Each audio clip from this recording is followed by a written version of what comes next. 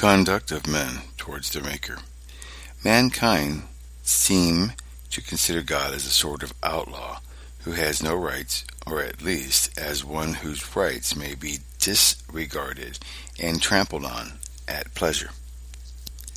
They allow that promises made to each other ought to be fulfilled, but they violate without scruple those promises which they often make to God in an hour of seriousness, sickness, or affliction. They allow that earthly rulers ought to be obeyed, but they seem to think that no obediency is due to the sovereign ruler of the universe. They allow that children ought to love, honor, and submit to their parents, but they do not appear to think that either love, honor, or submission should be paid to our Father in heaven.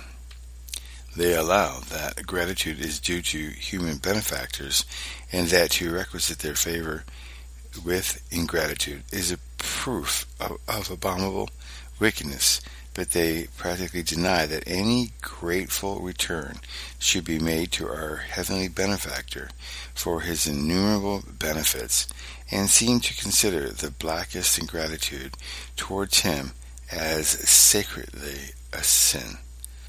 When a son forsakes his father's house, when he refuses to comply with his entreaties to return, when he chooses to endure all the evils of poverty rather than return, we are ready to suspect that his father must be a very disagreeable, unlovely, or cruel character, since his own children cannot live with him.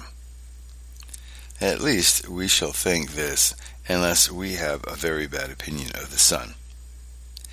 We must condemn one or the other. So, when God's own creatures, whom he has nourished and brought up as children, forsake him and refuse to return or be reconciled, it gives other beings cause to suspect that he must be a very cruel, unloving being, and they must either conclude that he is so, or form a bad opinion of us. Now, sinners will not allow that the fault is theirs. Of course, they throw all the blame upon their Creator, and represent him as such as unkind, cruel parent that his children cannot live with or please him. It is true, God has power to vindicate his own character, and to show the universe that the fault is wholly ours. But this is no thanks to us.